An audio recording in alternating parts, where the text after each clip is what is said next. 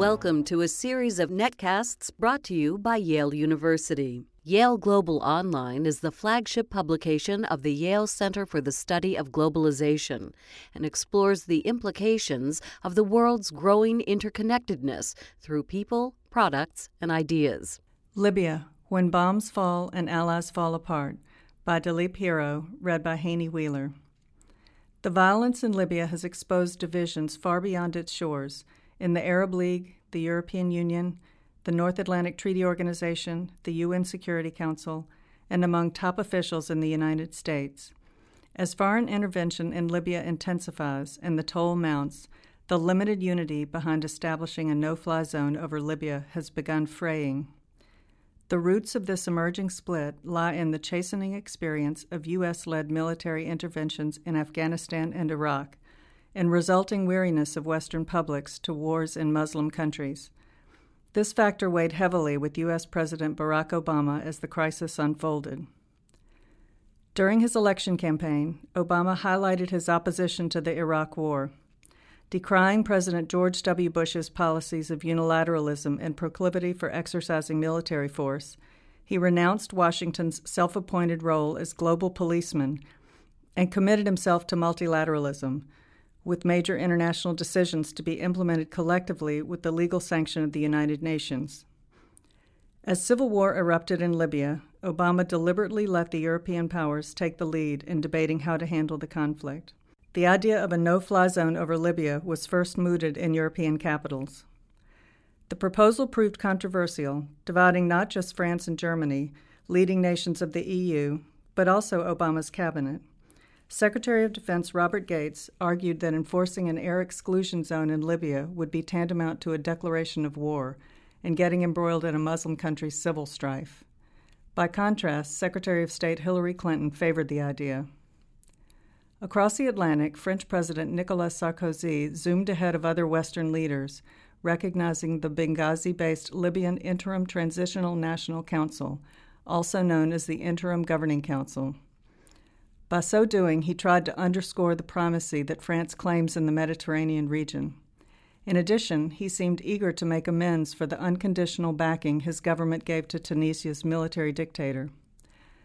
Sarkozy's rash unilateral step antagonized German Chancellor Angela Merkel to the extent that she disagreed with him publicly, violating their long-held understanding that the Mediterranean region was to be left to Paris, while Berlin focused on Eastern and Central Europe. In Germany, the idea of an air exclusion zone was put to maximum scrutiny, with most politicians lambasting it. Cautious by nature, Merkel emerged as its foremost opponent. She calculated that, with 2 out of 3 Germans against Germany's continued involvement in the Afghan war, it would be unwise to involve her government in another military operation. Like other European leaders weary of military entanglements, Merkel realized that, after imposing a no-fly zone, airstrikes was just one more step in the slippery slope of deeper involvement, as the Pentagon's activities in Iraq between 1992 and 2003 had shown. Such considerations weighed on Arab League foreign ministers as they debated the Libyan crisis in Cairo on 12 March. They therefore called for a no-fly zone in Libya, nothing more. Of course, as Gates pointed out, to create a no-fly zone, destruction of anti-aircraft capabilities is a necessary precondition. The presiding Omani foreign minister, Yusuf bin Alawi, emphasized that the Arab League was, quote, opposed to any foreign intervention, end quote, in the Libyan crisis, and that a no-fly zone, quote, must end with the end of that crisis, end quote. Alawi's statement that all Arab states supported the call for a no-fly zone clashed with reports by Al Jazeera TV and Daily News Egypt. According to these sources, Algeria, Mauritania, Syria, Sudan, and Yemen voted no at the meeting. Nonetheless, the Arab League resolution provided the basis sought by Obama. That, plus the prospect of a bloodbath in Benghazi in the wake of its capture by the forces of Muammar Gaddafi, who had issued a no-mercy warning to Benghazi's rebels, apparently tipped the scale for Obama to join the interventionist camp. Those who drafted the resolution on Libya at the UN Security Council based their case on a need to protect Libya's civilians from attacks and facilitate dialogue between warring camps.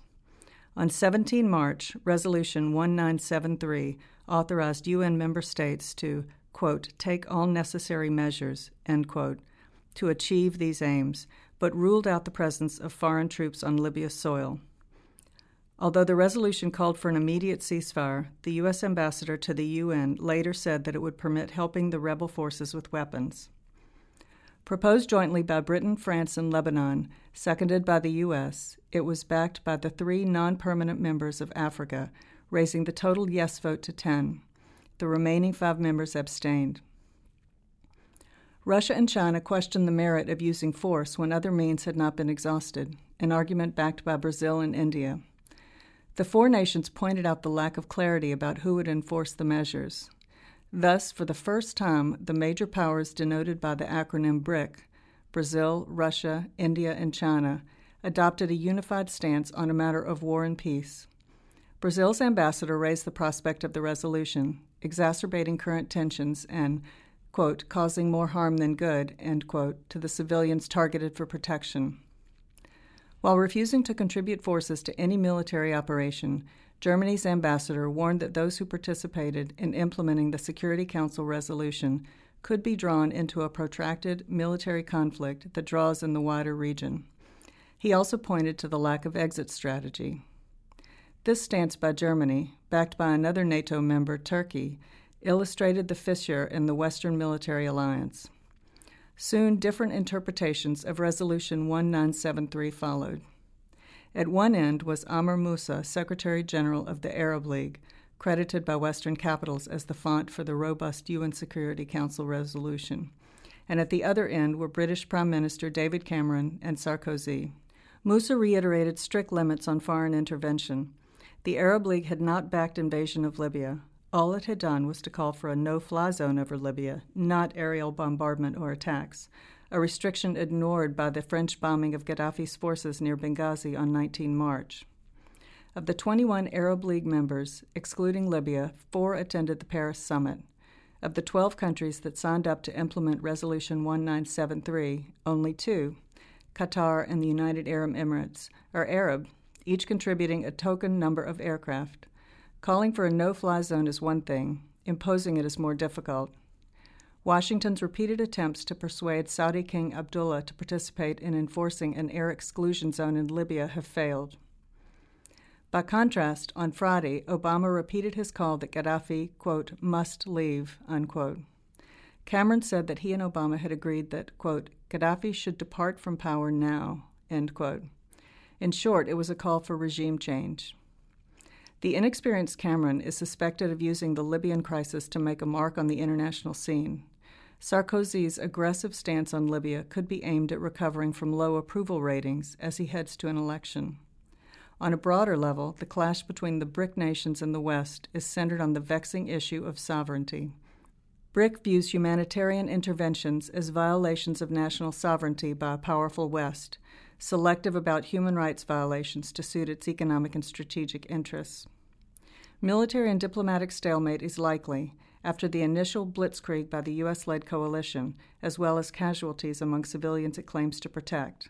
Only then will more fundamental issues of sovereignty and humanitarian intervention come to dominate the debate in the international community. This and other Yale Global articles can be found at yaleglobal.yale.edu.